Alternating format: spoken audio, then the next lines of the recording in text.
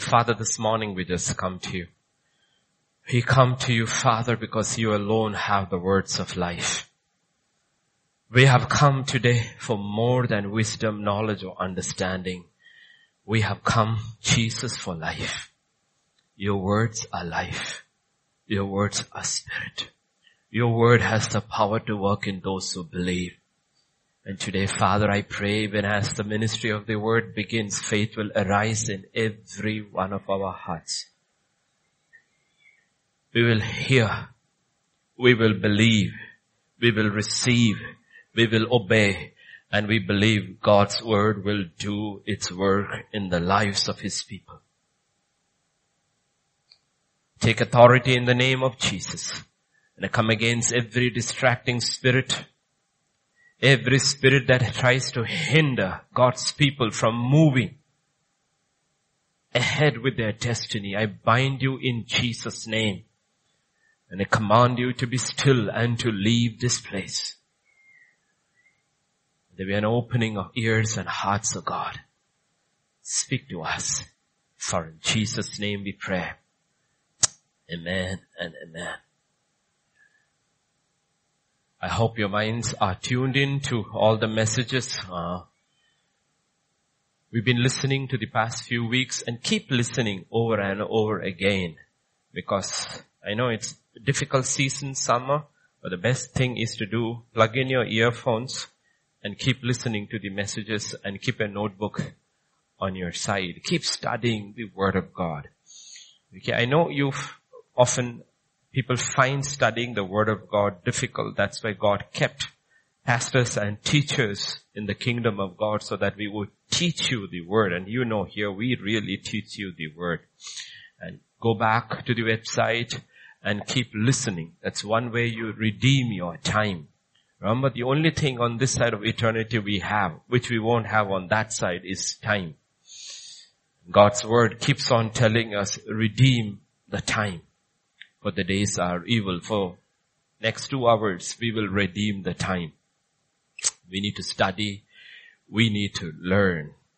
In the past few weeks, we know we've been studying about the wiles, the devices of the enemy, the devil.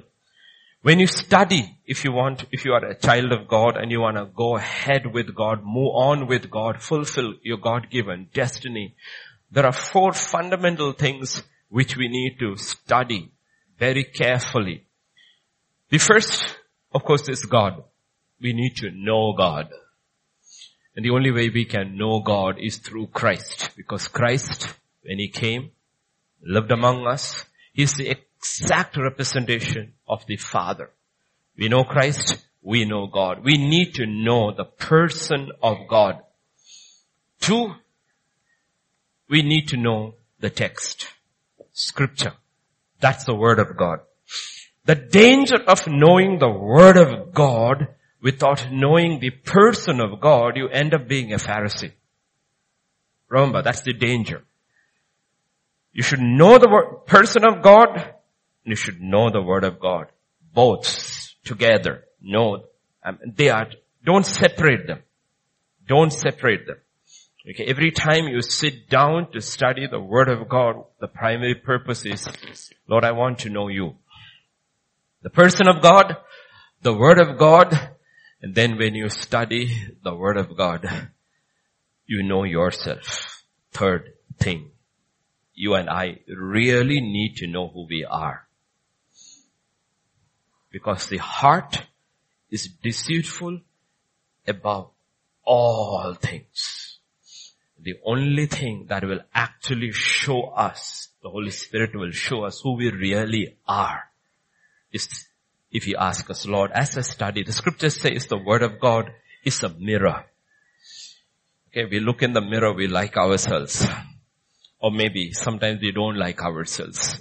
But that's not the real picture. The real picture of who we are is when we study the Word of God. And through the chapters, from Genesis 1 onwards, as you go through and you study the characters and study scripture, the Holy Spirit will start showing, what we are, what we shouldn't be, point us to Christ, what we should be, and constantly. Remember, keep that in your mind. We need to know who God is. We need to know His Word. We need to know who we are. And then remember, we have an arch enemy. We need to know the enemy of our souls. If we know Christ, we know the shepherd of our souls. We know the enemy, an unseen, spiritual, powerful enemy. We need to know him. We need to know his devices, how he works. Remember last Sunday and previous Sunday when we looked at the ways of the enemy, the serpent in Genesis 3:1, he's introduced as the snake, the serpent. When he's first introduced in the Bible, he's introduced as the serpent.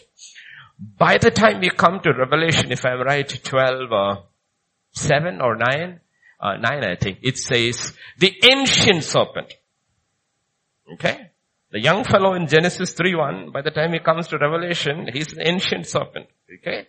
Meaning, he has had, as of now, he's older than 6,000 years, but as of now, he's got 6,000 years of experience tempting and bringing mankind down.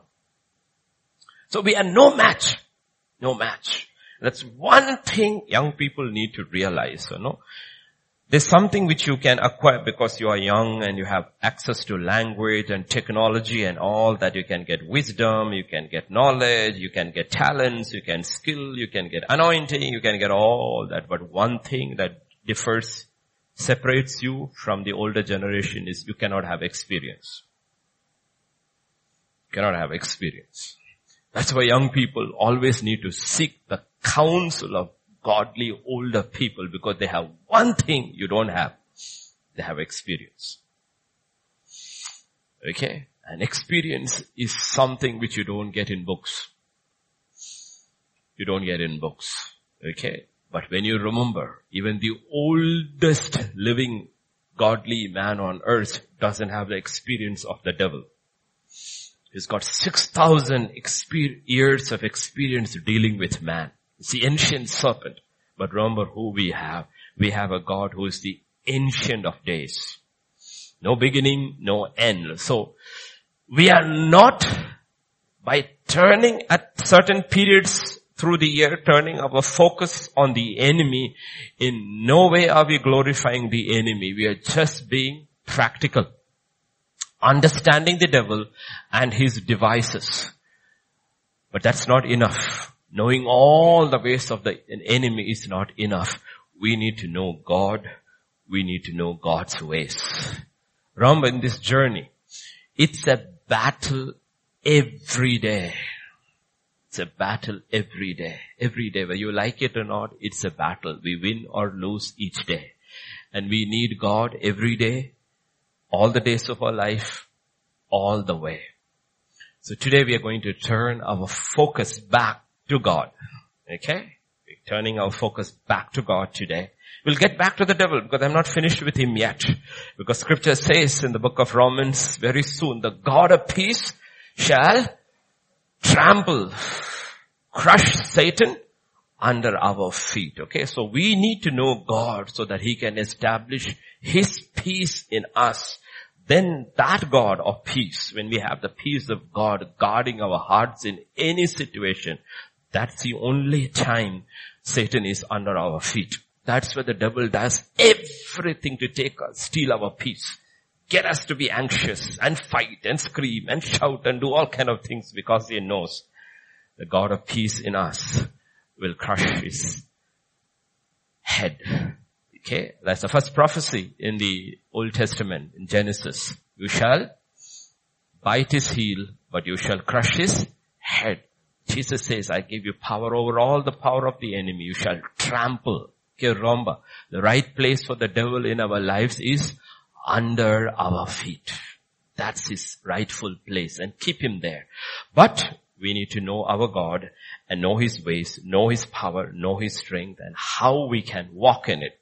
So today let's come to a man called, I'm not teaching you from him, but just as a starting point.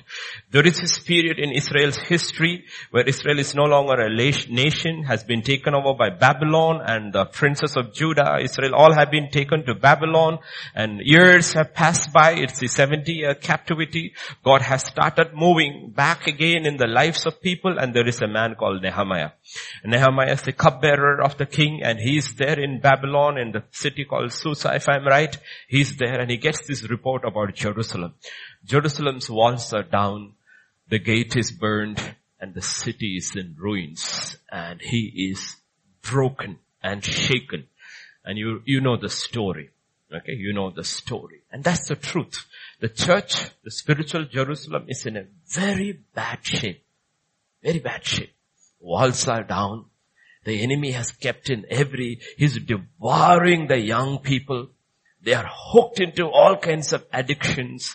The walls are down. The gates are burned. When scripture has actually promised the gates of hell shall not prevail against the church. That's not the actual reality. But the actual reality, if you look at what's happening, there has to be, like I said, not another revival. There has to be another reformation to get the church back on track. But revival or reformation always begins when one man or one woman is broken before God. God always says, I look for one man to stand in the gap. And he said, I found none. In Ezekiel he says, I found none. But you look through God's history, you will always see somebody will stand up and God uses that person. And that in that age, in that time, in that generation, it was Nehemiah who stood up. Okay. And Nehemiah will speak to the people. And this is one of his statements he makes in Nehemiah chapter 2 and verse 18. And I told them of the hand of my God which had been good upon me, and also of the king's words that he had spoken to me. So they said, let us rise up and build. Then they set their hands to this good work. We need this. We need to be able to say, the hand of my God is good upon me, before we can rise up and build and do this good work. We need the hand of the living God upon us. This is a man in Babylon. This is a man who has heard and seen now the ruins of Jerusalem. You see, we always look like this morning also. The first thing I get is a WhatsApp message of two pastors being taken into a temple forcibly being taken into a temple in Tamil Nadu, and they are made to utter slokas, and they have been put saffron paste and all over. This is what we see every day. You don't get it, I keep getting it from different places. But the whole idea is to intimidate, to terrorize a small population. Okay, so that we don't rise up and build. These are just hands and feet, but the powers behind them are powers of darkness. And we look at the secular authorities and they're not secular. There's no secular authorities in India. They're not secular. They're all very religious authorities. But we need to realize, so was Babylon. And we sometimes forget what God himself says, the heart of the king is in the hand of our God. This was a very religious king. They were all very religious. And you will see the king, Nehemiah found favor with the king, because the hand of God was upon Nehemiah. The king gives permission, offers protection and provision to rebuild Jerusalem. So don't look at authorities. Don't worry about the authorities. See that, how do I align my life in such a way that the good hand of God is upon my life? Because my heart grieves over Jerusalem. Grieves over the state of Jerusalem. In Hebrews 12, verse 22 and 23, talking about the church, you have come to Mount Zion, to the city of the living God, the heavenly Jerusalem, to an innumerable company of angels, to the general assembly and church of the firstborn who are registered in heaven, to God the judge of all, to the spirits of just men made perfect. So the church is the heavenly Jerusalem. Okay. See, this is what the prophet Haggai will always remind Israel, no? We are so concerned about our own lives, our own homes, our own careers. We forget the state of God's house. God says you have built your lives, you built your careers, but you're going nowhere. You are heaped, but it all just goes away. He says, why? He says, because your heart is not on my house, on building my kingdom. Everything that we are building here is temporary. It will pass away, but that's eternal. And he says, our eyes are not on the eternal. We are not moved by the plight of Jerusalem. Even in this nation and all the surrounding nations. All the surrounding nations. We are not moved. Even the most free nation, Christian nation, the believers struggle there to take the name of Christ. The men's magazine, the most famous men's magazine, I don't know, QB? I don't know what it stands for, I forgot. In US, their recent Friendline article, this is an outdated book. It's an outdated book. You have to understand how vicious the enemy has turned the people against the living God in that country which is supposed to be the beacon for Christians. We had the Secretary of State being confirmed. Mike Pompeo, the CIA director, was being confirmed, though they have to go through Senate hearings. And the Senate hearings were so rough this time because they were asking his religious beliefs. Do you believe in same-sex marriage? Do you believe, because you have said you are not for it. So the Senator Brooker, who was questioning him, was actually saying that anybody who holds these views should not be confirmed into any position in the US government. Meaning, to be a Bible-believing Christian, they're coming to that point saying that if you're a Bible-believing Christian, you should not be part of the government.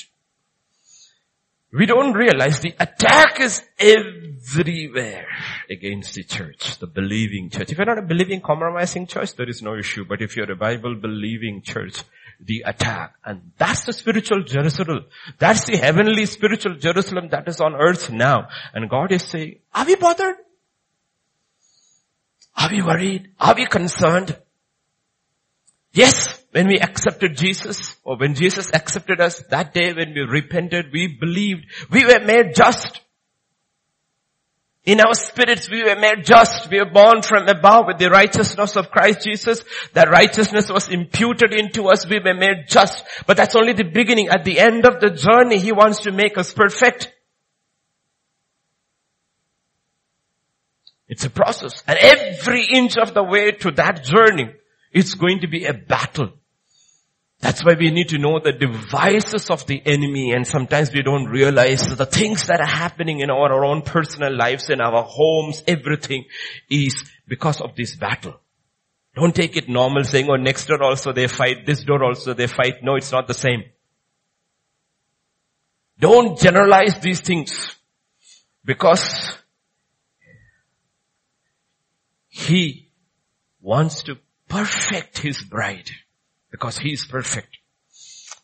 And for that journey, there is a battle. And we need to be ready for the battle. So we need to understand the devices of the devil. Yes, we also need to understand and know our God and His ways. Our God is not arbitrary.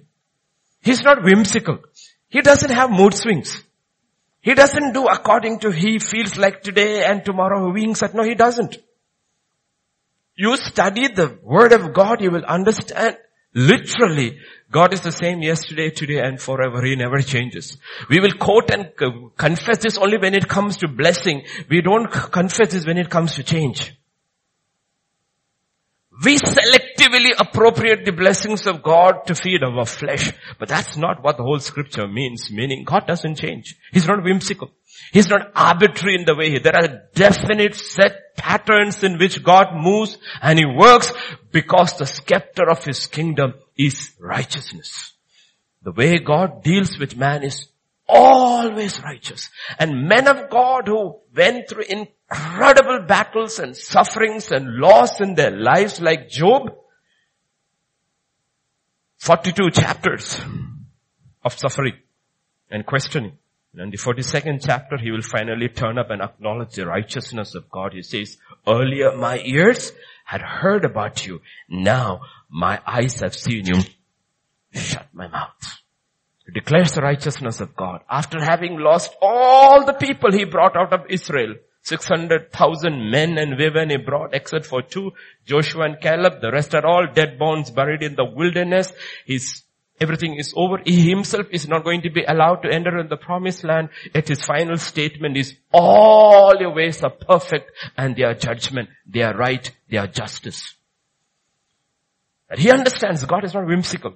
He won't bend something even for his best buddy on earth, Moses. I won't bend. Because you will realize God is holy and righteous. He cannot bend. And if he could bend, his son did not have to die on the cross. He could have just bent some standards for us to enter. No, he doesn't. So understand there is a battle. God works on certain fundamental principles, which is the basis of his character. So, if we want to fight this battle and we want to have the good hand of the Lord upon us in this spiritual battle, I'm not talking about prosperity in the material sense. There are a lot of ways in the world for that. We are talking about the hand of God upon us. Then we need to understand the ways of God. To the church in Philadelphia, there are 7 churches in the book of Revelation to whom Jesus personally comes and he sends a message through John to the pastors of the church. And to this particular church, Jesus says, to the angel of the church in Philadelphia, write, these things say he who is holy. First thing to the church in Philadelphia, he is, I am holy. He who is holy. These things say he who is holy. He who is true. I am holy. I am true. He who has the key of David. He who opens and no one shuts, and shuts and no one opens. I know your works. See, I have set before you an open door and no one can shut it. For you have a little strength, have kept my word, and have not denied my name. Study scripture carefully. You will realize to all the 7 churches, Jesus will begin actually by saying, I know your works. To everyone, if you have ears to hear, he will say, I know your works. Know your works. Only 2 churches get a commendation and nothing negative. But to the first church, Smyrna, there is no open door. Only to one church in the history, 2,000-year history of the church, to one church alone, God says, in the midst of unprecedented turmoil, because he will say, the trial that will come upon the whole earth, to you alone, I'll keep an open door, because I know your works. As believers, as Christians, as a church, as churches, or the Church of God in India, we're going through turbulent times. Very turbulent times. And God says, I'm the only one. We can open door. The government is upon his shoulders. The keys are in his hands. And the door that he opens, no man can shut. Why this church alone? He says, I know your works. Please remember that God inspects our works. He inspects our works. God created Adam to work.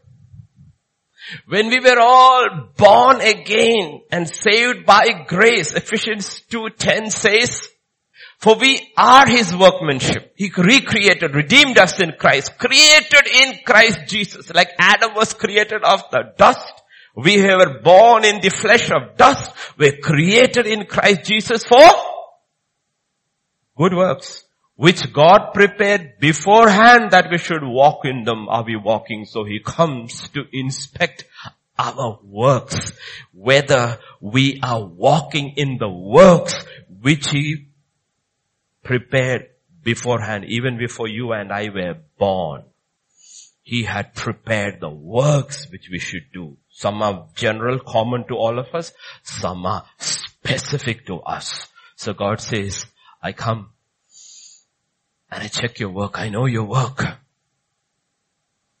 And that church, Philadelphia, you know what He says to them in verse 8? He says, in verse 8, He says, you have very little strength. That was the weakest church. And the weakest church was the only one that had an open door. Look at that. We think the strongest church with the largest congregation, with the money coming in like in waves into the offering bags, with the largest number of people who are willing to work will have an open door. He says, no.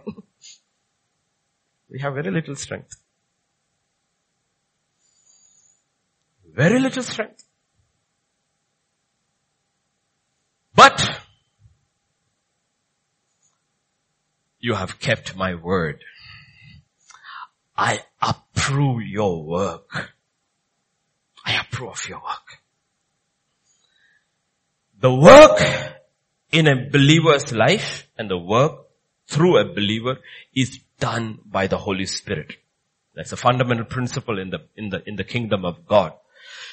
The Holy Spirit is the one who does the work. So you will see Genesis begins like that. The Holy Spirit is hovering over the waters, waiting for the word to come from the Father. And when the Father says, let there be light, the Holy Spirit starts His work.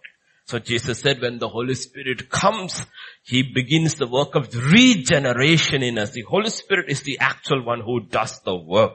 He says, I know your works. You had very little strength, but you were strong in the Spirit. You allowed the Spirit to work through you. You had very little strength. You were submissive and obedient to the leading of the Holy Spirit. You had very little strength, but you honored my Spirit. You had very little strength, but you have kept my word in an incredibly hostile, compromising world. You kept my word. You don't have to know the whole word immediately, but what word you know, God says, are you keeping it? Are we keeping it?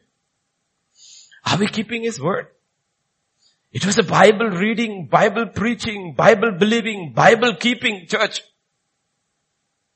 It was not a 20-minute affair on a Sunday morning keeping people very happy, pleased, jumping, dancing and letting them go. No, it was not. Philadelphia was not that kind of a church. It was a church that was rooted in the Word of God. And He says, you had very little strength. I like your works.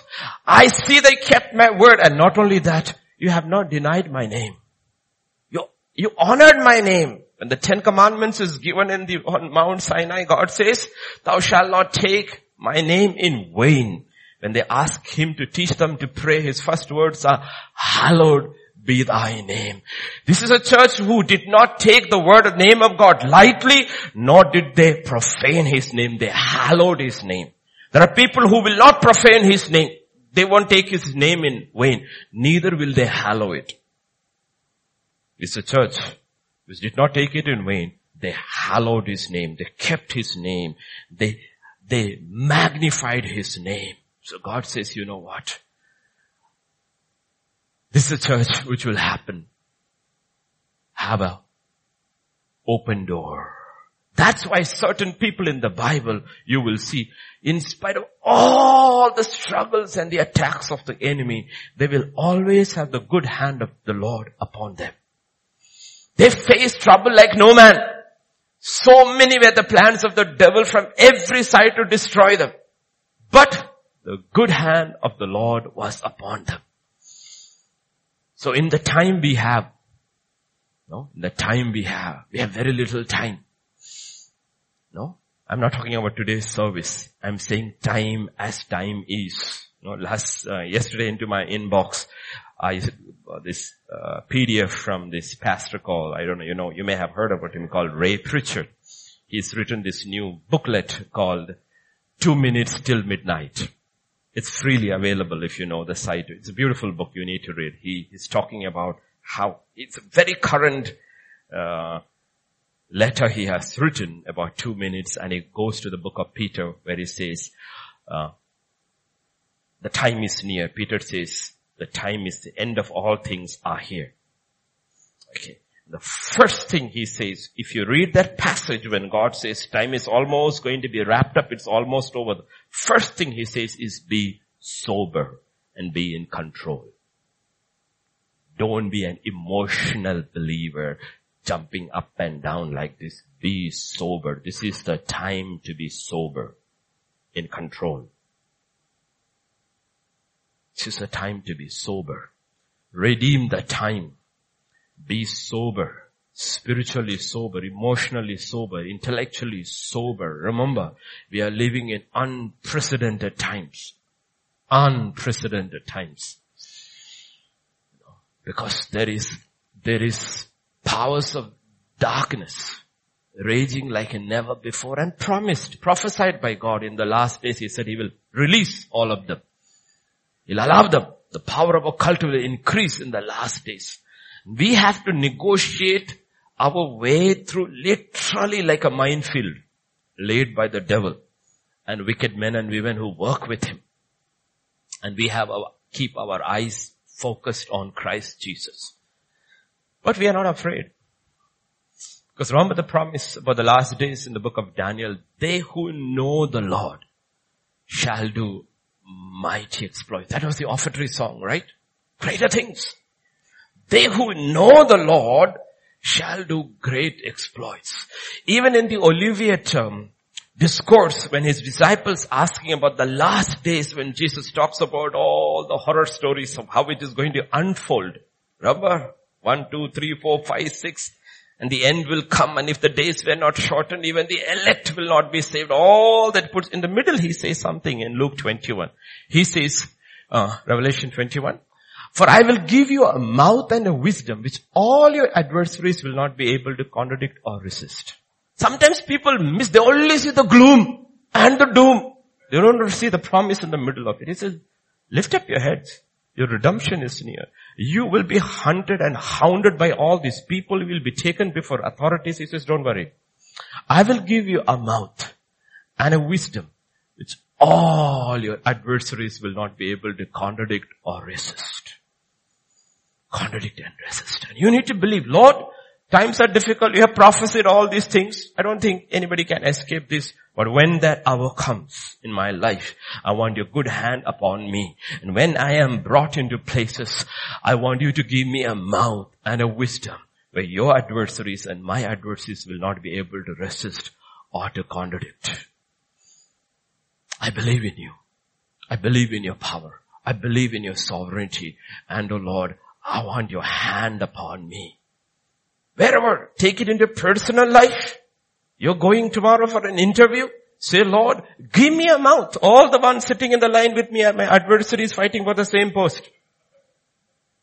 And if your hand is upon me, I believe, Lord, I'll be able to answer in ways others cannot answer, simply because your word says, I have the mind of Christ Jesus. Can anybody refute the arguments of Christ? Nobody could. The brilliant minds of his days, the Pharisees, the Sadducees, the Judaizers, the Levites, the priests, all gave up. They were scared to question him. They knew you couldn't argue with this man. So, in these kind of hours and in these kind of days, God says, my hand will be upon my people who know me. We need to know him. We need to understand how God works. First, I want to turn to Daniel chapter 1, verse 8 to 9. Think about all of you as Daniels. Okay, though our life may not tally like Daniel's, but say, Lord, change me and make me like a Daniel. Cleanse me with the blood of Jesus. I messed up unlike Daniel, but cleanse me. You can make me purer than Daniel because Daniel did not have access to what I have access in the new covenant. Make me like him. Give me his boldness, his strength, and his purity. And we are in Babylon, a world absolutely under the control of the wicked ones. And Daniel purposed in his heart that he would not defile himself. One simple thing, he said, Lord, I don't want to defile myself. Even in this land, I have no freedom, but I don't want to defile. I've been brought here as a slave. I don't want to defile myself. That was his simple prayer, simple purpose in his heart. And scripture says, now God had brought Daniel into the favor and the goodwill of the chief of the eunuchs. He's a big guy. He's like Nehemiah, the cupbearer. Big guy, the chief of the eunuchs. He controls practically the realm of the Babylonian king, the man whom the king trusts with his life. Very big guy. And scripture says, a young man makes a decision in his heart and God is immediately moving in the hearts of the secular authorities for his sake. That's what it means, the good hand of God upon us. Favor. God's people need favor. In difficult situations, difficult places, all your workplaces are difficult. What do we need? We need favor with God and favor with man. We cannot change the heart of men. God can. But we can change the heart of God by understanding what is important to God. A little thing, very little thing is over which Daniel took a stand. Now God is a God of little things. Those little things, remember last Sunday? Those little things mean great to God. Because he who's faithful in small things will be faithful in big things also. It's the little things that God watches, not the big things. Big things anybody will do. Almost everybody will be very zealous and excited to do big things. But nobody is excited about the small things of God. And here is a young man, 16, 13, 14, 15-year-old young teenager in Babylon with nobody, no family, no friends. Everybody has compromised. He alone first decides to honor God in a little thing. And you see the incredible supernatural hand of God moving in the heart of a eunuch who didn't know God. You know, the heart of authorities are in God's hand. Suddenly the eunuch looks with favor upon Daniel. We need favor with God. And believe if the good hand of God is upon me, I will have favor with God and with man like Nehemiah had favor on God, favor with the king. You know, imagine a king of Babylon with how many? 130 provinces, right? That's what Esther begins with, 130 provinces, right? Massive empire. Noticing the expression on a cupbearer's face? That's how it begins. Is the face downcast? That's God. You cannot tell the king, Lord, I need to tell him. No, the king has to speak. And the king looks at his face and says, what's wrong with you? And he tells the king is moved. He said, go. I'll give you protection. I will give you provision. I'll give a royal proclamation. Go rebuild Jerusalem. Favor. We need favor with God. We need favor with God. People can do anything to you. That's irrelevant. Your own family, your own brothers may sell you as a slave to the Amalekites and the Midianites. You may be taken in chains to Egypt. You may be put on the block and be sold as a slave. But God is still in control. He is the one who touches the captain of the guards, very important man, his heart to buy Joseph. And when Joseph is brought to his house, scripture says in Genesis, can I have 39 verse 4, Joseph found favor. He found favor in his sight. These are all Gentile rulers. These are not believers. Actually, Jewish kings, God's people had always trouble with them. But his servants always had favor with Gentile kings because God was working. Meaning, it was easier for God to work in the heart of a Gentile authority than in the heart of a wicked Jewish king like Ahab or Manasseh or any one of them. Never underestimate our God. We need favor with God. We need favor with God. Immediately the devil rises up. There's a false accusation. He's thrown into prison. And scripture says, Joseph's master took him and put him into the prison, a place where the king's prisoners were confined. He was there in prison. But the Lord was with Joseph and showed him mercy and he gave him favor. You see, this is all God's plan. God has a plan.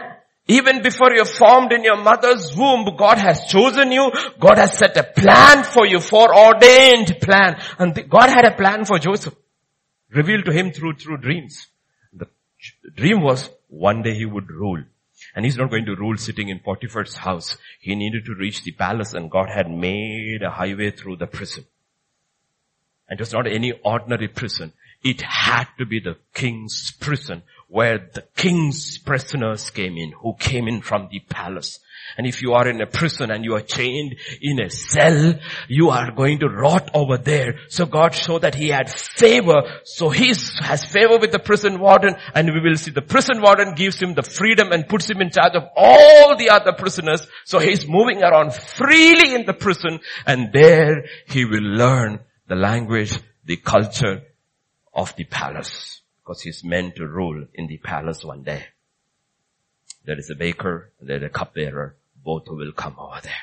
God is planning it all out. So don't look at your misfortunes if you are walking with God as being out of God's plan. It's because you are in God's plan.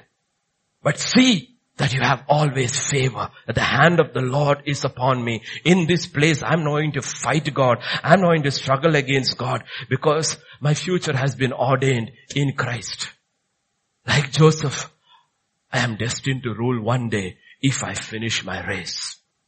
I don't know how many years for you and me, but for him it was 13 years in the prison. 17 till 30, 13 years he had to be a slave before he could reach. But he knew he had favor with God and he had favor with man. That's how God works. That's how God works. Whenever God, you look through the Bible, whenever God has picked a man, and before God picks a man and starts moving him, you'll always see God has inspected his works and he finds him pleasing. It's little things. Little thing. Joseph in a little thing. Will you take this bread and check out on your brothers? You could have said, Dada, I don't want to go. It's so far away. It's almost 60 miles. Dada, send so many servants. You got hundreds of servants. Why should I go? Can you imagine today's teenager being asked to go? Will you go? Can I book a Uber? And my brothers don't love me at all. They hate me. They don't talk to me at all. That I am really scared. They're all older to me. They could beat me up. Nothing. Small thing. Small thing. Daniel in a small thing.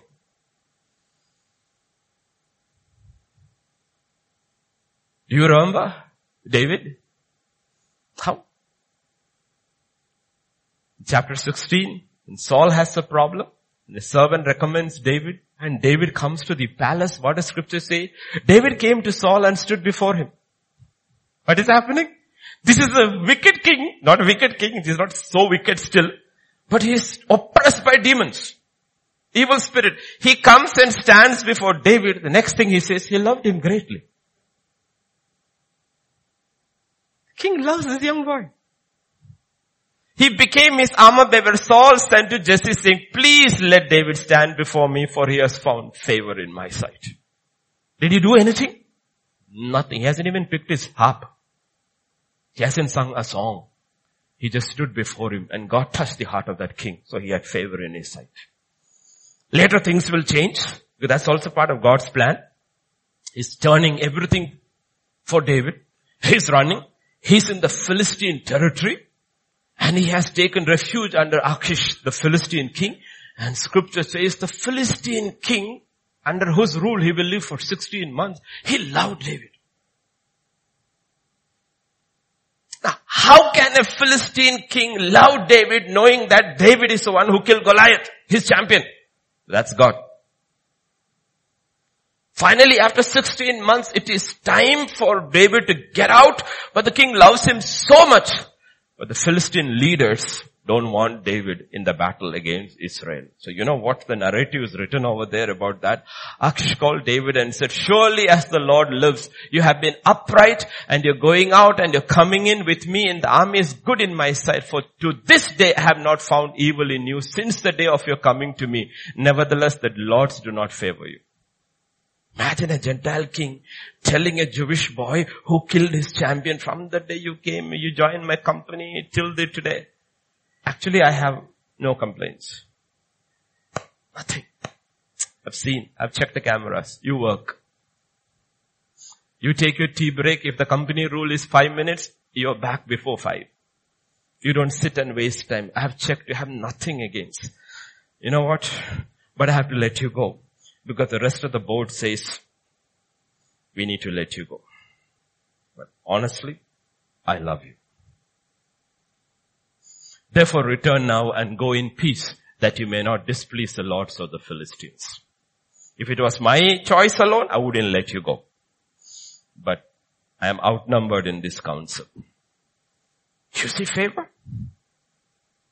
You and I need favor. We will have enemies all the days of our life. If you don't have, the devil will create a few. And they will stand up against us. But we need God to touch men. Men who matter in our lives.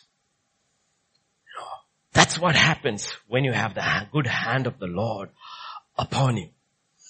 Then, when it comes to Daniel chapter 1 and verse 17, second thing.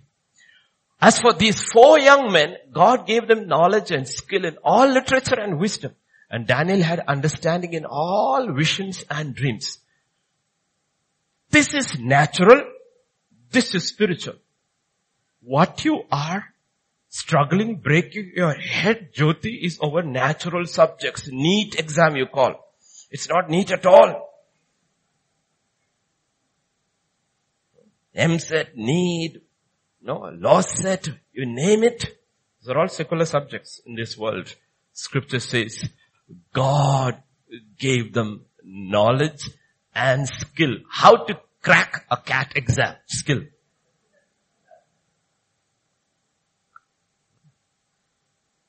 The others had no clue there were 4 cool cats walking in Babylon.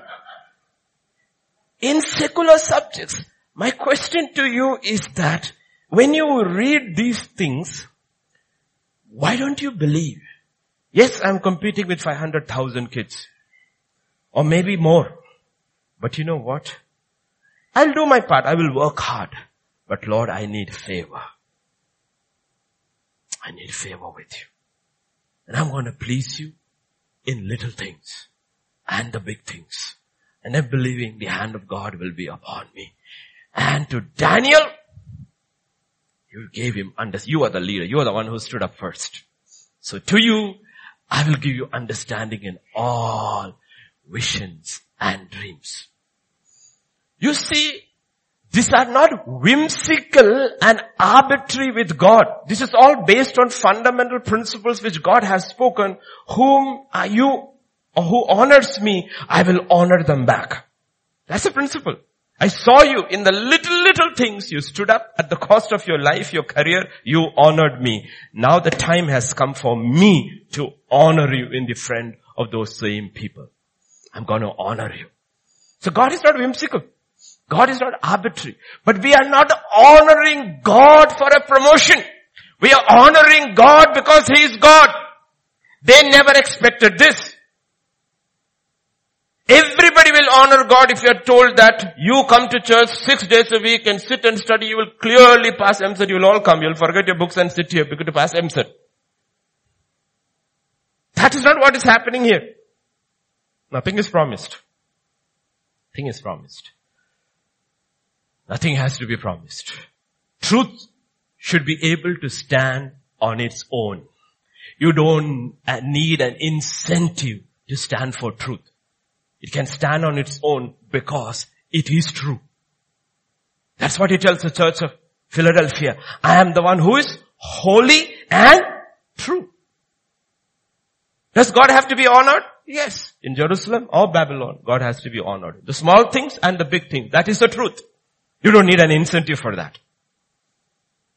And God will honor them.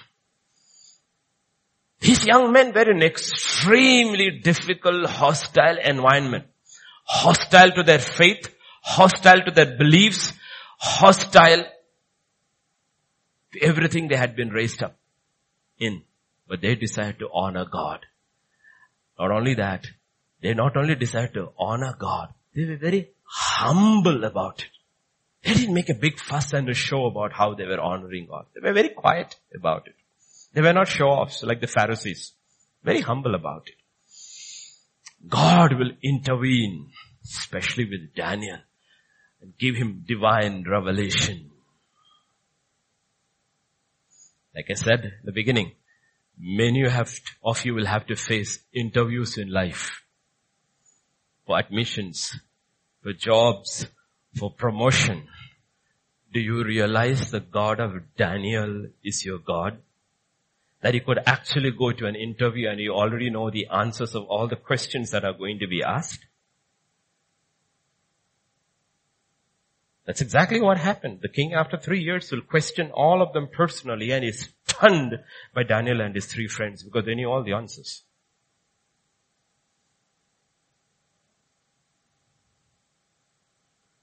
You study the Bible and you will realize from the beginning there hardly has been a man or a woman who has had divine vision or visions who has failed in life.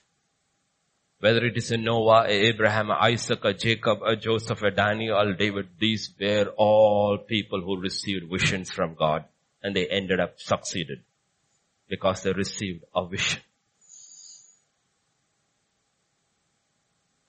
Do we receive?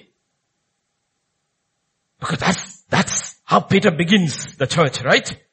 You shall have visions and dreams. How are your dreams?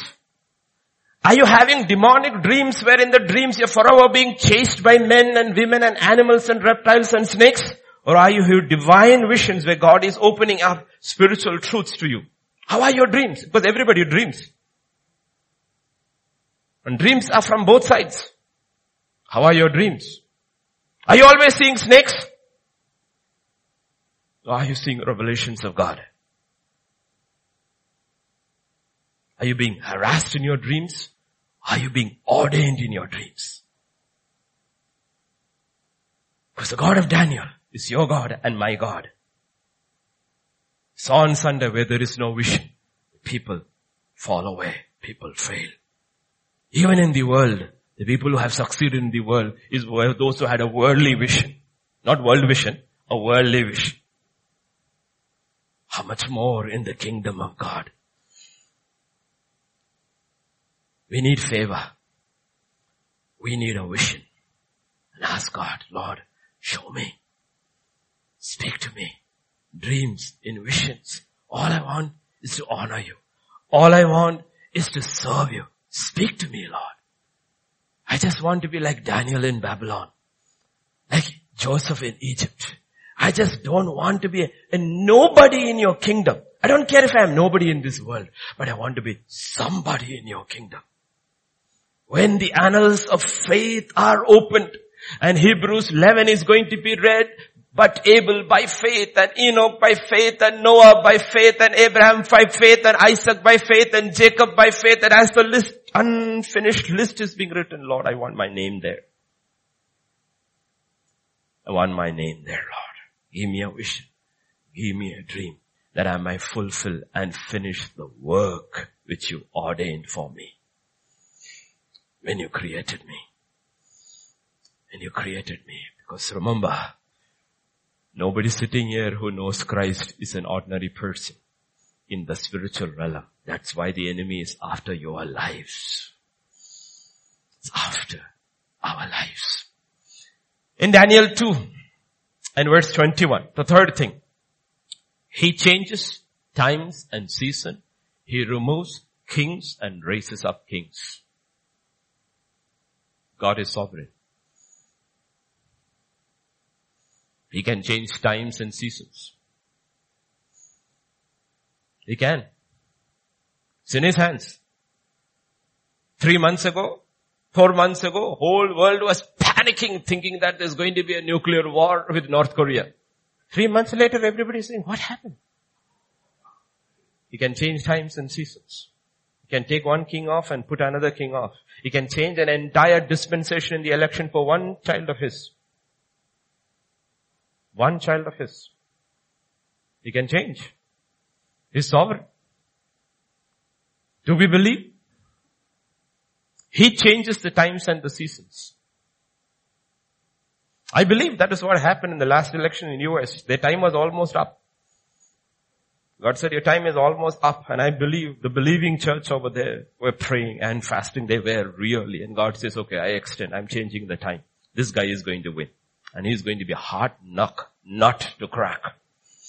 He is going to be a fighter in the ring. He's not like what you think he is. He's be like Hazael and Jehu, who needs to fight single-handedly. He's fighting. What has happened? The church time and season changed. He's not a soft king like Hezekiah and Josiah and all to fight these people. Hezekiah and Josiah are good in Israel.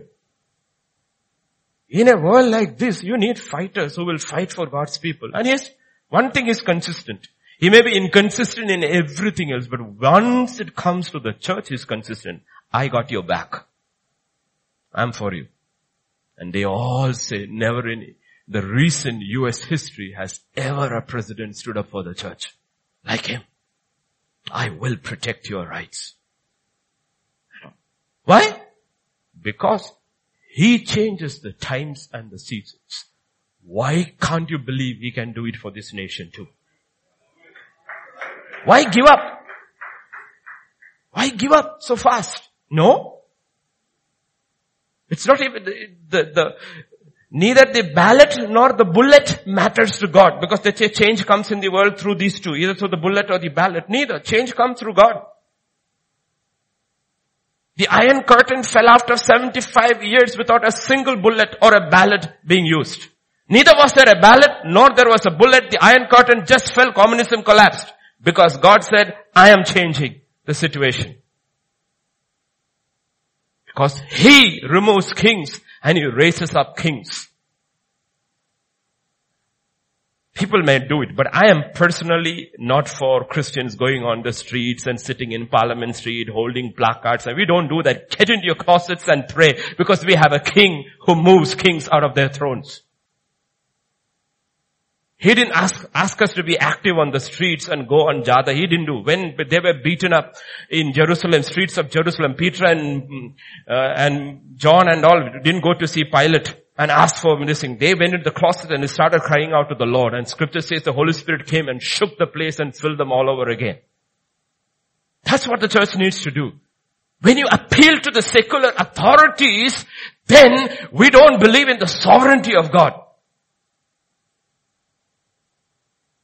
We believe Nehemiah didn't appeal to the king. The king asked Nehemiah. And king said, go, take.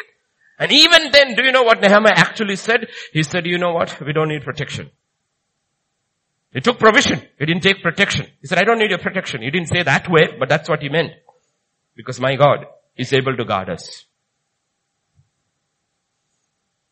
God is able to guard us.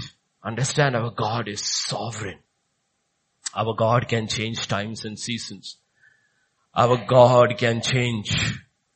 Our God can change kings, authorities. He can change your boss.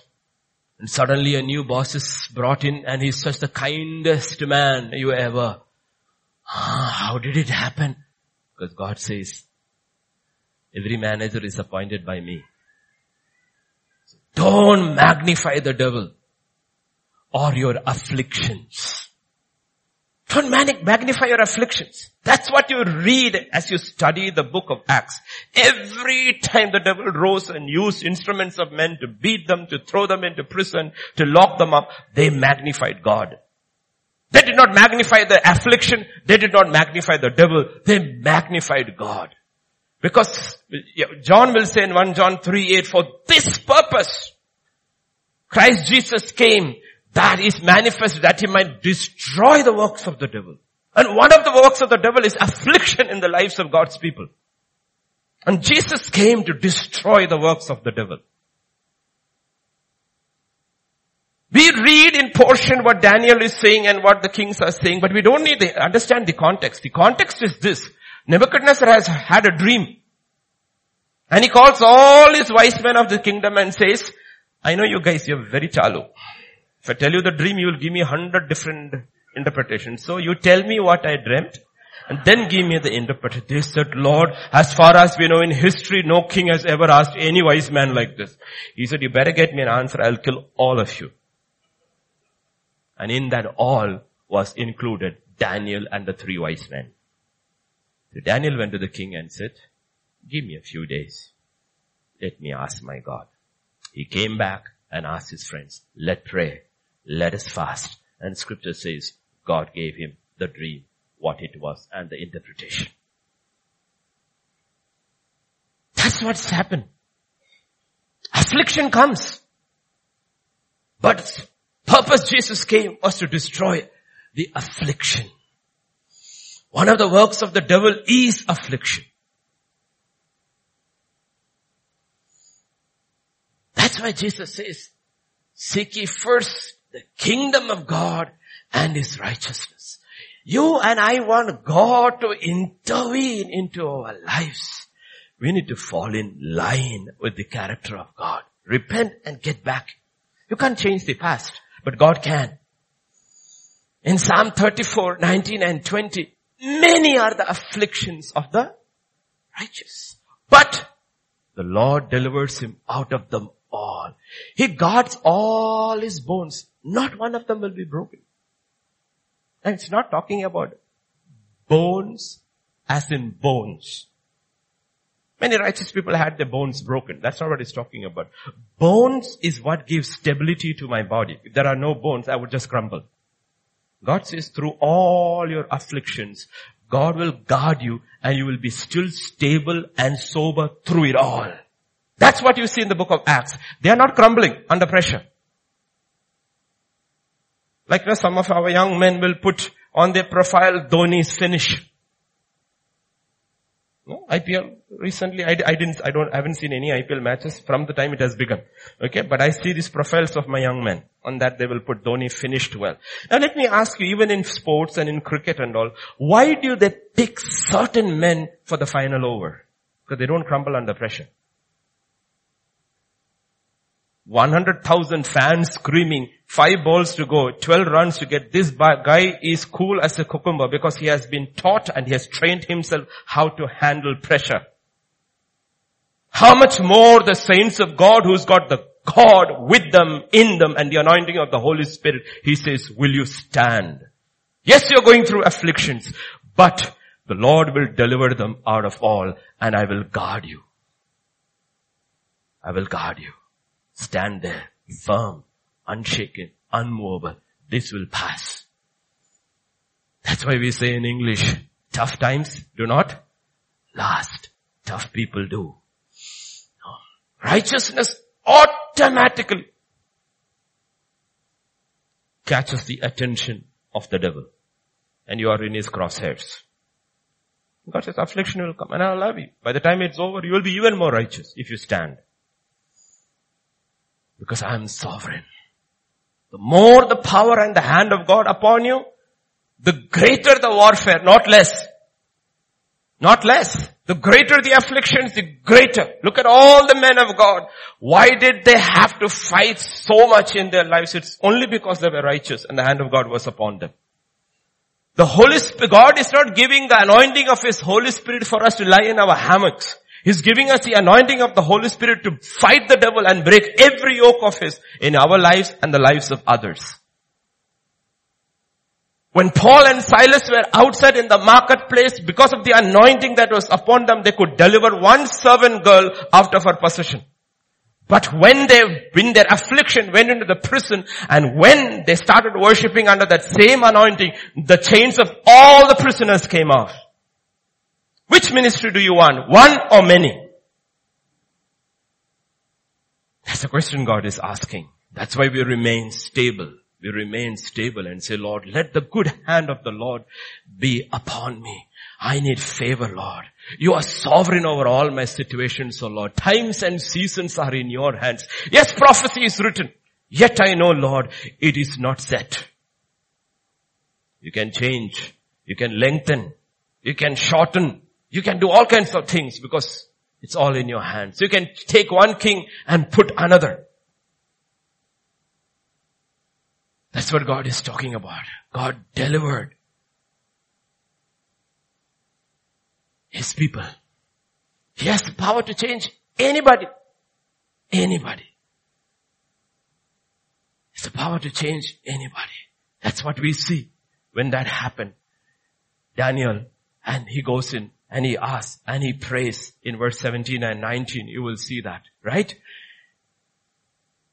Daniel went to his house and made the decision known to his 3 friends that they might seek mercies of God of heaven concerning this secret so that Daniel and his companions might not perish with the rest of the wise men of Babylon. Then the secret was revealed to Daniel in a night vision. So Daniel blessed the God of heaven. The question is, how strong is your prayer life? Prayer is a very hard work, you know that?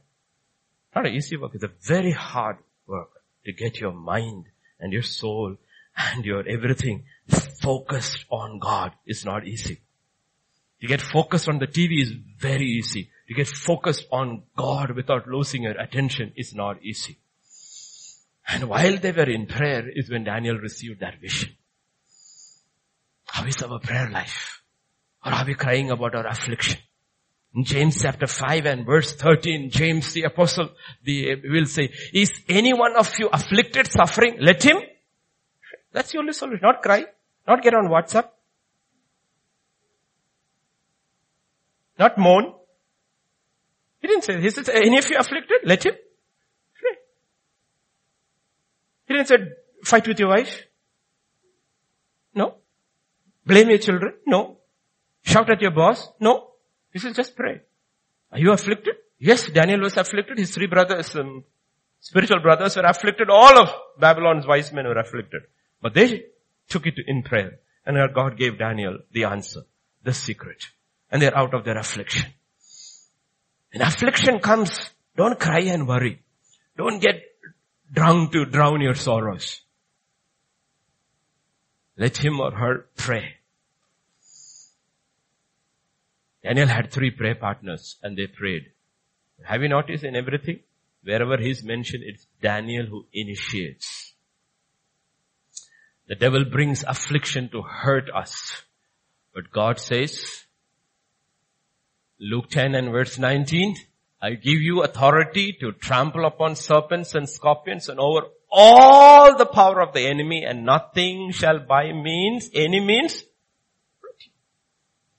Affliction shouldn't hurt us. It should improve us. By any means hurt us. That's scripture. Question is, do you believe? Do you believe? If you believe, then how come your confessions are all, I can never forget what he did to me. I'm so hurt. God said nothing will by no means hurt you. If you are righteous. You have power over all the power of the enemy. You haven't prayed. You haven't prayed. Wiles of the devil should not hurt us because he has no power to hurt us. He has power to intimidate us, hurt us physically, but our soul, our spirit, untouched. Please remember, the devil is not our friend. He doesn't want you in the hospital. He wants you in the coffin.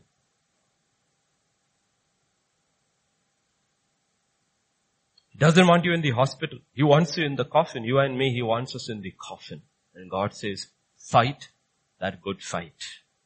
It's a battle you are engaged in. God has already prophesied over his children, you are more than conquerors. But he says, now fight and prove. You have my word. You have my spirit. Fight and prove. Let me have the glory and the joy of a father seeing his sons and daughters beating him left and right.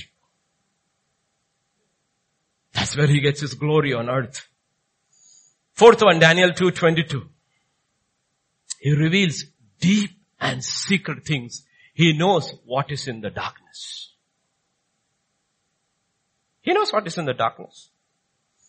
Do you know that's what happens in all these nations occult in the hours of darkness? They are doing all kind of witchcraft and spells and shedding blood and drinking blood and doing all kind of things against God's people and against each other. That's how power is sustained in nations. Yet, the secrets of darkness belongs to God. God says, if you walk in my ways and you pray, I will show you what your enemies are planning. You can cut it off at the root. No weapon that is formed against you will prosper. Do you know the weapons that are formed? The secrets belong to God. They belong to God. He can actually show you a future. He can show you the secret meetings that takes place that are made to destroy you. Because he knows what is in darkness. They can hide from everybody. They cannot hide from him. Men of God always had enemies plotting and planning with powers of darkness to destroy them. Always. That's how power is sustained. You look through the Bible, you look through the history of any nation. What happens? A king will have wise men, astrologers, magicians all around him. These are the ones who sustain his power through occult. These are the ones through occult give him counsel. That's how he holds his reign. That's why whenever a king fought another king and they defeated, he brought his gods also and put him over there to increase his power. That is why when the Philistines took the ark, they took the ark and took it to their temple. They have no issue with any god. Just add to my power. They didn't realize he is the only one.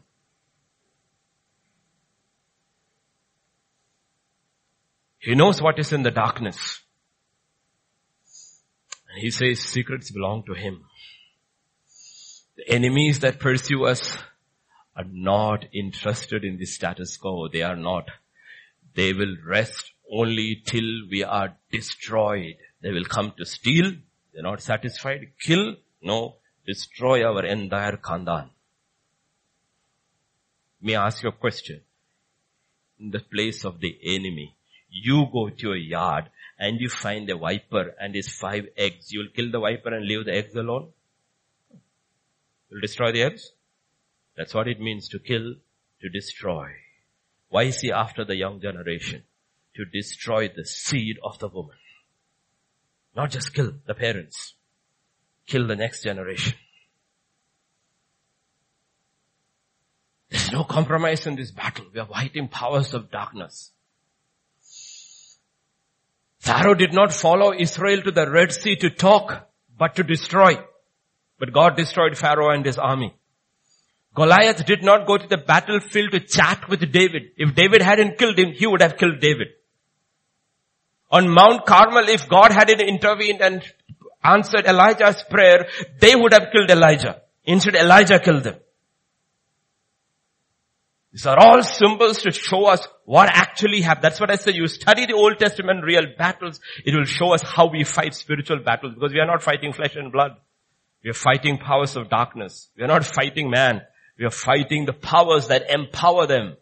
And we look at and see that it's a real battle. It's a real battle. That's why I said in the kingdom of God, everything is tangible. Peace is a real thing. I can't hold peace, but it is real in the spiritual realm. My peace, I live with you. You go to a house and say, peace. Jude will say the devil is bound in chains of darkness. Darkness is tangible in the spiritual realm. Once you're bound in darkness, you will never see light. Does that mean he cannot see? He can never see God's truth. And he walks in darkness, spiritual darkness. Because he's bound, not with physical chains, he's bound with darkness. And that's what scripture says about the judgment at the end. Some will be thrown to outer darkness. These are tangible, real things. The spiritual realm is even more real than the physical realm. Here I cannot touch light. Their light is tangible. Here I cannot touch darkness. Their touch is tangible. We will understand, realize one day when we die and reach that this was not the real world. That was. So when you fight spiritual enemies, you fight it with spiritual weapons which become tangible for them. That's why they are afraid of prayers that is empowered by the Spirit, by the Holy Spirit, because it actually becomes tangible weapons and cuts them apart. When Elijah called on fire from heaven, that fire came and burned up the servants of the king. In the same way, when you pray fire prayers, when the Holy Spirit empowers you, demons are fried on the other side. When the prophet talked about blindness, the Midianites were blinded and they were killing each other. When the prophet or the man or the woman of God prays that the Holy Spirit leads, the demons turn and starts cutting each other. So real. God says, get into, understand, but keep your life clear. That's why he says, put on the full armor of God. No chinks in your armor. Walk under the blood. Stay under the blood. Destroy this princes of darkness who would otherwise destroy us. Because no weapon that is formed against us shall prosper. Understand. When the Bible uses terms, David uses terms, what does he actually mean? These are all given to us. He in the natural spoke spiritual things he did not understand. We in the Spirit, because we are born of the Spirit, the Holy Spirit will show us what actually it meant, because they were all written for us upon whom the end of ages has come. In Psalm 27 verse 2, scripture says, when the wicked came against me to eat up my flesh, and my enemies' foes, they stumbled and fell. You mean his enemies ate his flesh?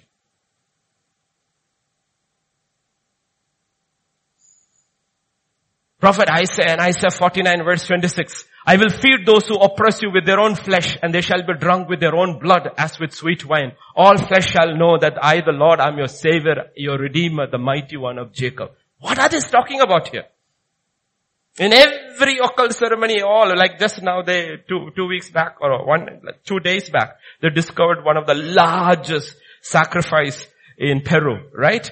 Over 126 babies were sacrificed 500 years ago. One of the largest sites they find. Why do you think happens in all these places, occult places all over the world in secret? They drink blood and they eat flesh. Why? This flesh here, it's your body. Blood is your life. In occult, when they are eating the body and the flesh, they are destroying their enemies, that your body will not function and your life is in our hands. Now you understand why they got so offended because they didn't understand the spiritual gist. It says that you will not have life until you drink my blood and eat my flesh. That's your power to fight them. Because this is a spiritual fight. This is not physical. This is a real war we are fighting. Because they in the spiritual realm are drinking blood of their enemies and eating the flesh of their enemies. Jesus said, you drink my blood and you eat my body. Until I come, do not stop this. Because when I come, battle is over. Then you don't have to do it. Your victory lies when my body is your body and my blood is your blood in the spiritual realm. They cannot fight that. This is war, children. This is war. And there is no way out. You're born again into a battle for life. That's why, guard your loins. Put on the full armor of God. Stand in the full might of God. Take up your weapons of warfare, the word of God, which is the sword of the Spirit, and praying in the Spirit, all kinds of prayers as the Holy Spirit leads. Because what sharpens the edge of your sword is the Holy Spirit. That is the anointing. That is what? If the anointing is not, the Holy Spirit is not there, all this still will not work. Isn't that what David cries when Jonathan and Samuel is dead? He said, they are dead. Let Gilboa be dry. Why? Because there was no oil on their shield. Oil on the shield. Lord, that's why he told after 3.5 years of ministry, training, practical, theological, everything, he said, wait. Go. He said, but wait until you have received power from above. And you need that power every single day of your life. to fight this battle. That even if you finally die in this battle, you die as a conqueror and an overcomer. We are in battle. Jesus has power.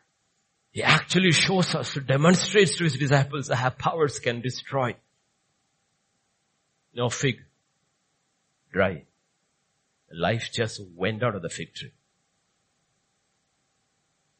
Just went out of the fig tree. Do you see the sorcerer who wandered the Holy Spirit by laying of hands? I'm willing to pay. Peter said, go in darkness. Anyway, they had to lead him out in darkness.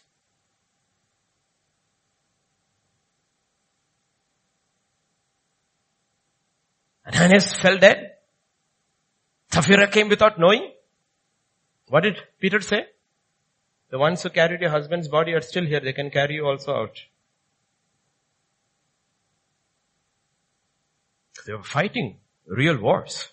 See, the church was not infiltrated by the enemy in the beginning. Understand, our God is a man of war. Our God we are not fighting flesh and blood. We are fighting powers of darkness. But in the process, when you fight powers of darkness, what will happen is men and women may die who are aligned with them. I heard the story of a lady who was going through all kinds of afflictions. And then she went for prayer and she went for deliverance, and the pastor led her through the whole process of cleansing us of this thing and said, all the powers of affliction in my life die in Jesus' name. In that week, 3 of her relatives died, including her father and mother, who were the reason for her affliction. And they were doing witchcraft to stop her because she had become a believer.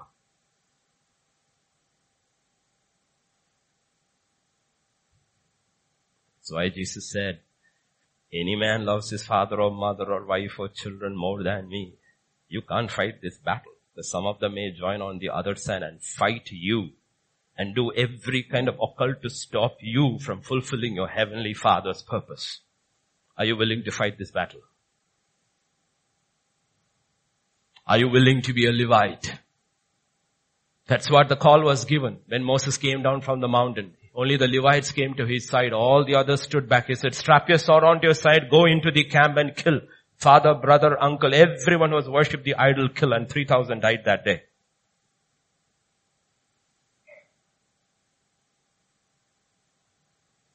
It's a battle, real battle. We are fighting for the souls of people, and we are fighting for the honor of our King. We are not fighting flesh and blood. Daniel chapter 6, 5th one.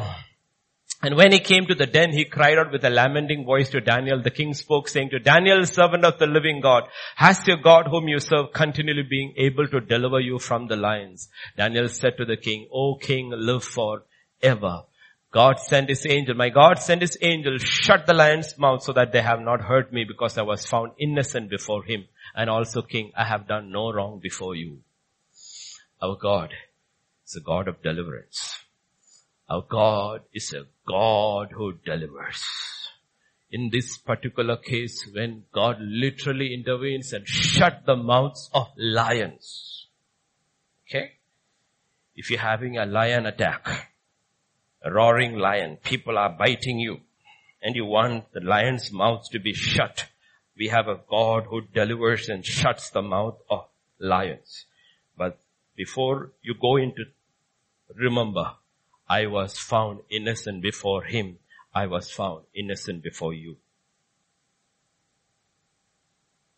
I was found innocent before God, and I was found innocent before man. That's why in Hebrews 12:14, scripture says, pursue what? Peace with all people and holiness with God. Pursue. You can't change things, but you can pursue peace. Sorry. One simple word. I'm sorry. Forgive me. It's over. Forgive me. I'm out of this. Pursue peace. You are innocent before God. Innocent with man. God will shut the mouths of the lions. We have a God who delivers. Our God is a deliverer. He can part the Red Sea. He can quench the flames. He can shut the mouth of lions. These are all spiritual truths. Physically shown in the Old Testament, spiritual. They fought flesh and blood. We fight powers of darkness, and he will part anything the devil has spread before us. He will quench any fire the devil tries to light in our life. He will shut the mouth of any lion who roars and barks against us, comes against us. The devil is a roaring lion. And the devil uses the mouth of men and women to hurt God's children, to discourage them, to depress them, to destroy their testimony. But remember, Joseph, Daniel, David, remember on these people. Our God is the God of Daniel. He will shut the mouth of the oppressors. That's why scripture says, every tongue that rises against you, judgment, you shall condemn. Shall condemn. Say, I condemn it in Jesus' name. God of Daniel, deliver me from the mouth of these lions that rise up against me. Help me to be blameless before you and be before man. Because you, I see, are a deliverer. Let the good hand of God be upon me. It doesn't stop there. In verse 26 and 27, I make a decree that in every dominion of my kingdom men must tremble and fear before the God of Daniel, for he is the living God and steadfast forever. His kingdom is the one who shall not be destroyed, and his dominion shall endure to the end. He delivers and he rescues, and he works signs and wonders in heaven and on earth. Our God has a speciality. He's just not MBBS. He's done a speciality. He specializes in signs and wonders in heaven and in earth. It's no ordinary God.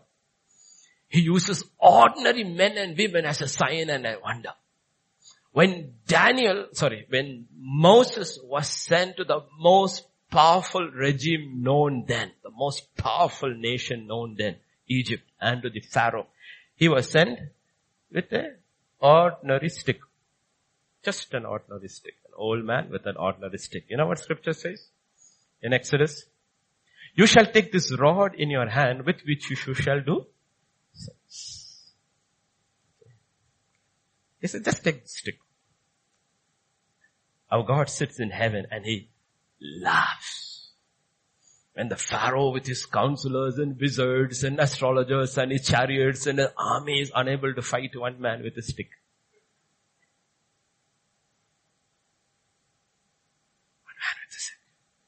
That, he said, Moses' rod.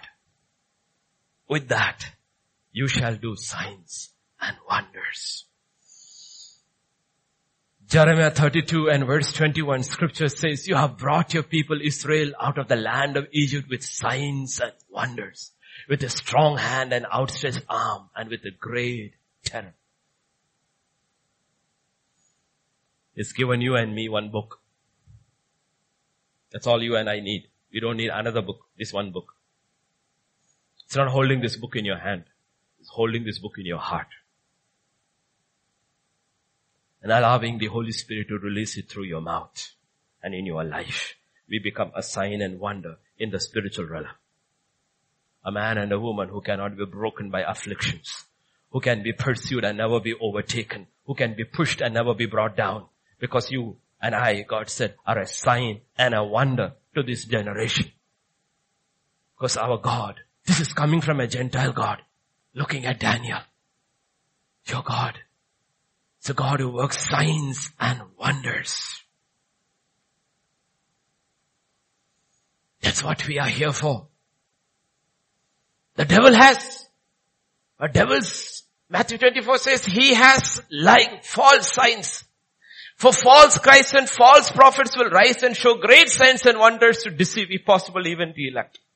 He will try to use false ones.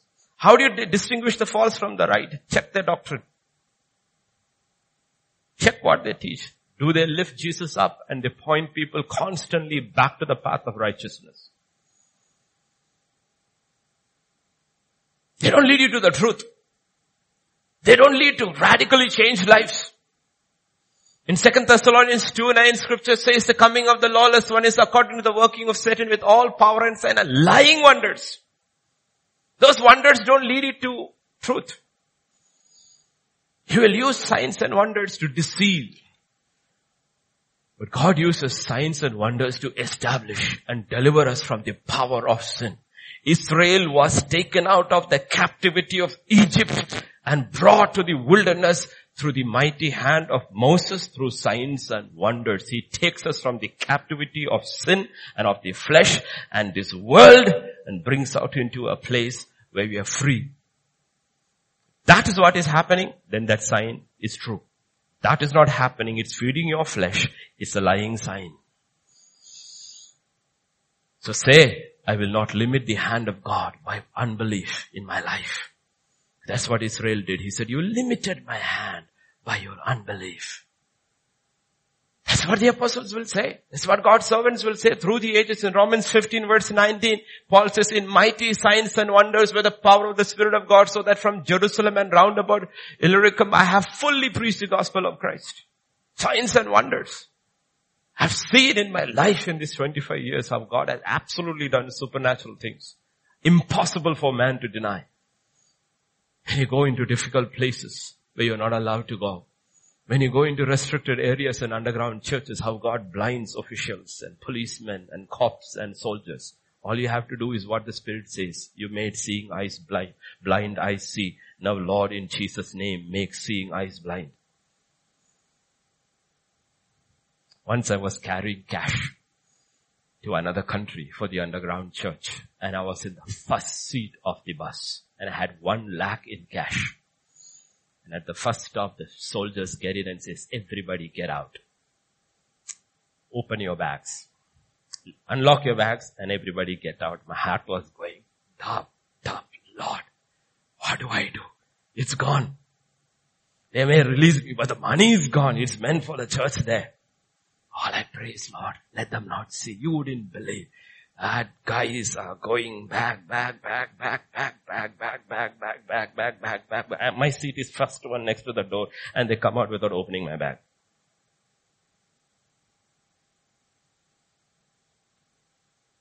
God is able, more than able. Once coming out from another place and the church has said, watch out, 3 checkposts on the way, don't take this.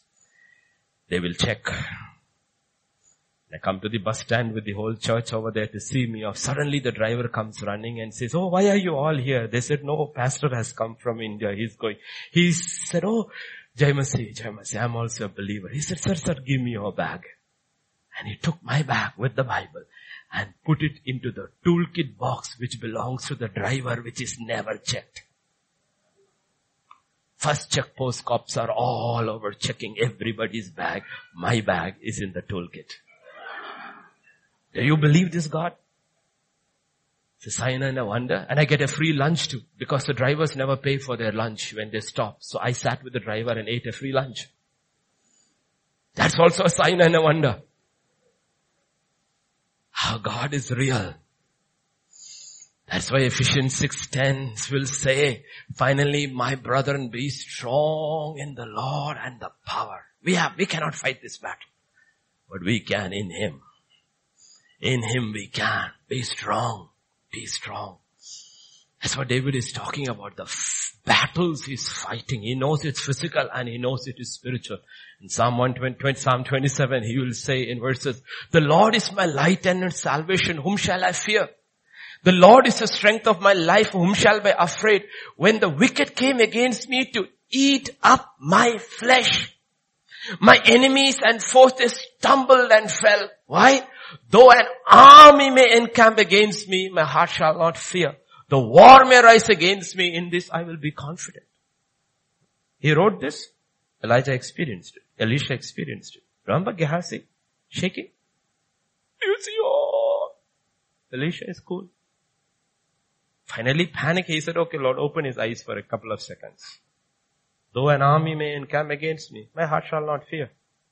I know what this is. Your word says ministering angels are sent to those who believe.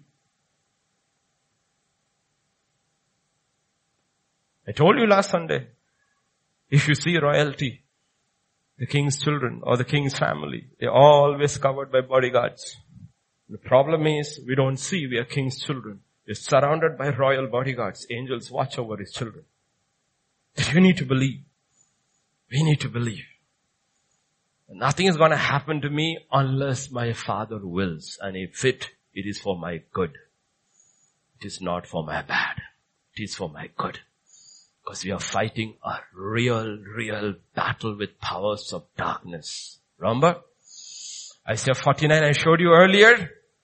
Shall the prey be taken from the mighty, or the captives of the righteous be delivered? But thus says the Lord, even the captives of the mighty shall be taken away, and the prey of the terrible be delivered. For I will contend with him who contends with you, and I will save your children. I will save your children. That's where the power of God's word comes. Because God says, you are a sign and a wonder. Israel shall be for me a sign and a wonder. That was their destiny. They messed it up.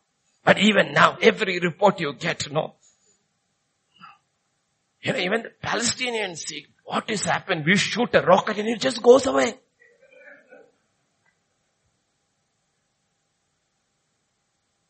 You have to see that movie called, that when they attacked Entebbe. Remember 90 Minutes at Entebbe? You have to see that movie.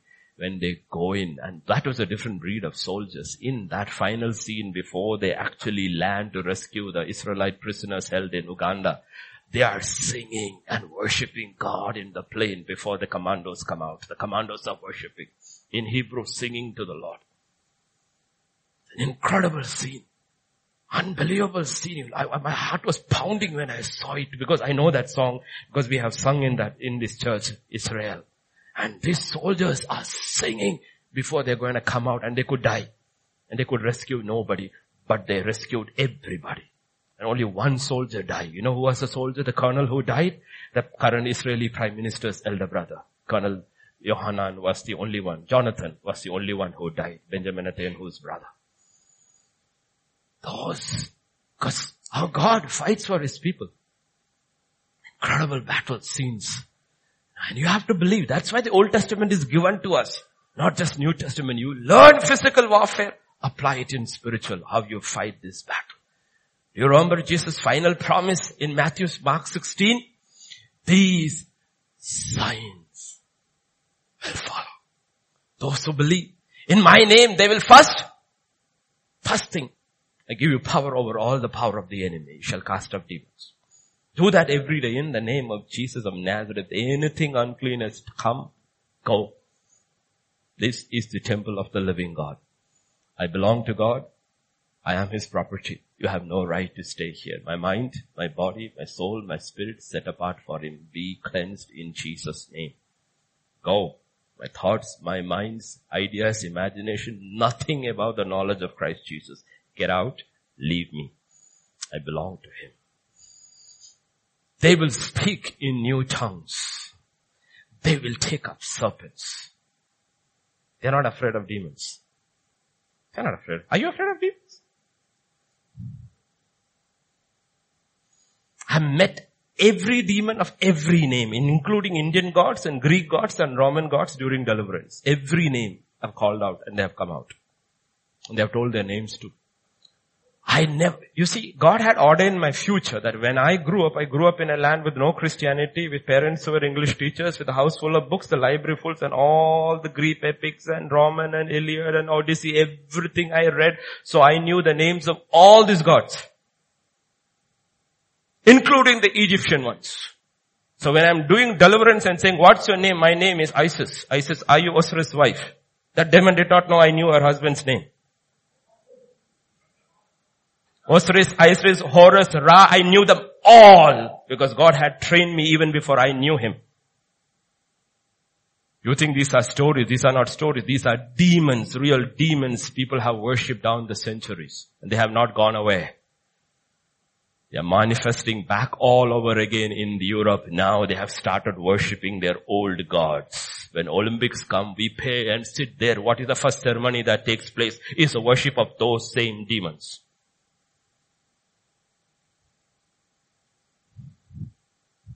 And if they drink anything deadly, it will by no means hurt them. There's occult going on over every food thing that is sent into the market to captivate people. God says, you don't worry. You take it. Nothing will influence you. They can put whatever they want. You are under my blood. Don't fear. Protection. Protection. These signs shall follow. You have no clue the amount of occult that goes in practically everything that we buy. Nothing is neutral. Because we partake of His body and His blood by faith. Not real, but by faith. That's why Jesus said, and they were upset in John chapter 6. Then Jesus said to them, most assuredly I say to you, unless you eat the flesh of the Son of Man and drink His blood, you have no life in you. Whoever eats my flesh, drinks my blood, has eternal life, and I will raise him up on the last day. They couldn't understand. He's speaking spiritual truth. On the other side, he's saying they are drinking flesh and blood to may destroy your life. And you will be destroyed if you don't drink my blood and flesh. They cannot fight that. They said, what is this? Are we making into cannibals? No, these are spiritual truths in spiritual realm. We need to fight the good fight. So this morning,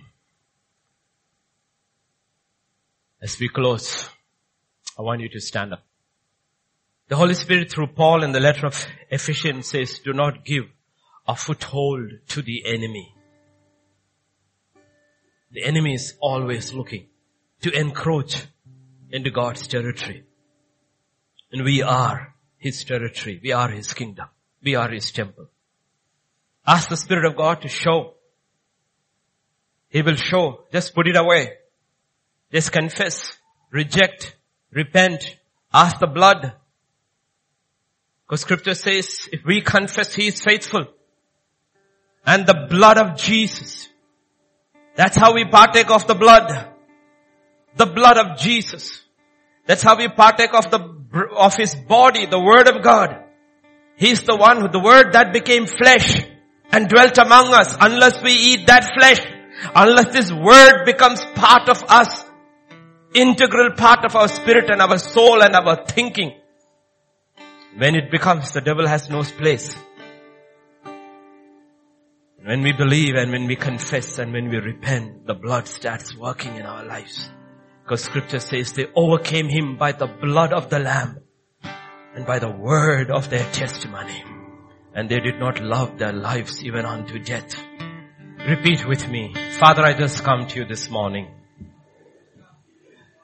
I repent of everything that you show me, Lord.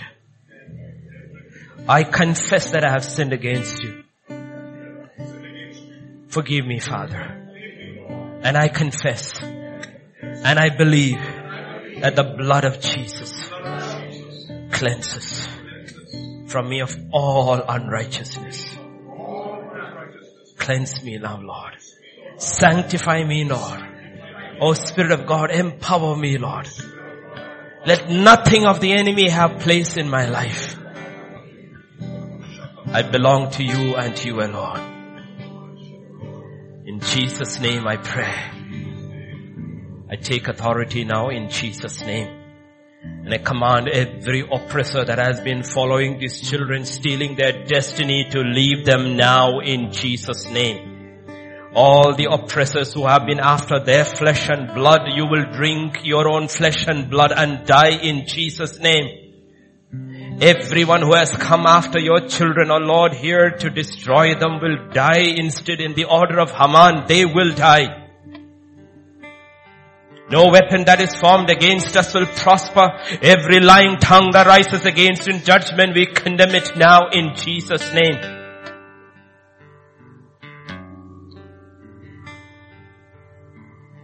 We are weak. Lord, you are strong. And I pray, Father, your people will be a people who will keep your word and will not deny your name. And I pray, Lord, they will all experience an open door in their lives all the days of their life, Lord. A door that no man can shut. No power of darkness can shut. Because God who holds the keys, God upon whose shoulders the government has opened that door for them, Lord. We believe, Lord, we believe. We believe that we have favor with God and with favor with man. We believe that times and seasons are in your hands, and if children have been experiencing season after season of failure and rejection, I pray, Father, in the name of Jesus, that season will change and they will start experiencing season of favor and season of victory, oh Father, in their life. If they are facing opposing forces in their workplaces anywhere, oh Lord, you are the one who raises kings and deposes kings, oh God. And I pray, Father, they will find favor wherever they go, Lord, because they choose to honor you even in the small things, oh Lord. Oh Father, we just want to magnify you in your house this morning. Just lift your name, oh God. For your word says, for this purpose the Son of Man came, that he might destroy the works of the devil. Let every work of the devil be destroyed in our lives, in Jesus' name. Every work of the devil. Doesn't matter how far back into the generations it is, let it be broken in Jesus' name. And these children, many here with unbelieving parents, spouses who do not believe, I pray, let them experience a change in their season now, Lord. That you would touch the hearts of their parents. They would touch the hearts of their spouses. Touch the hearts of the Gentile masters. That they will find favor. Let this be the year, O Lord. The 11th year is coming. Let this be the year of favor, O God. Favor with God, favor with man. We need favor, Lord. We need the favor of God, our Master. Your children need wisdom and understanding. Divine revelations, O Lord. They need to see the secret things that is hidden from man, O Lord. These are your promises for the generation, Lord. I pray, Father, they will receive visions and dreams from you. And they will perceive the wicked plans of the enemy and destroy it before it is hatched, O Lord. Let there be a release of the gifts of the Holy Spirit in your body, Father. But above all, I pray, let them always remain humble under the mighty hand of God. For your word says, submit to God and resist the devil. I pray, Lord, everyone here today hearing and those who hear over the weeks on the message on the net will humble themselves under the mighty hand of God. And the devil will flee. We will experience daily your victory in our lives, O Lord. Commit all the children and the brethren who are out of station. Commit them, Lord. They are not here today, but by Spirit, we join ourselves with them and we receive that victory for them too, Lord. That all of them, wherever they are now, Lord, you are the same God. You are able to reach their lives. Even now, their minds, their bodies, I pray and I speak deliverance and release for them too, Lord. And those as they listen to the message by tonight, oh Father, I pray even as they hear the message, the Spirit of God will work in them, Father, and I pray that they will experience your deliverance, oh Lord. Thank you, Father. You are our deliverer. You are our Redeemer. We are more than conquerors in you, Lord. All we want to do now, Father, is lift up holy hands and bless your holy name.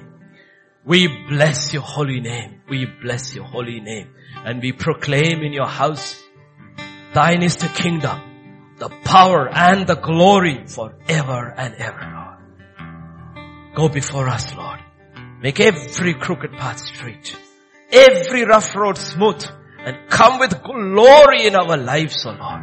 That Christ may be lifted up in our lives and in our homes, O Father. Thank you, Lord. Go before us this new week, this new month. Thank you, Lord. For in Jesus' name we pray.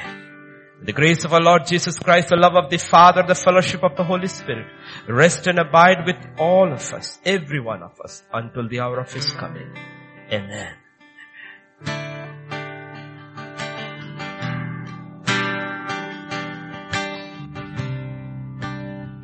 My God is awesome. He can move the mountains, keep me in the valley, hide me from the rain.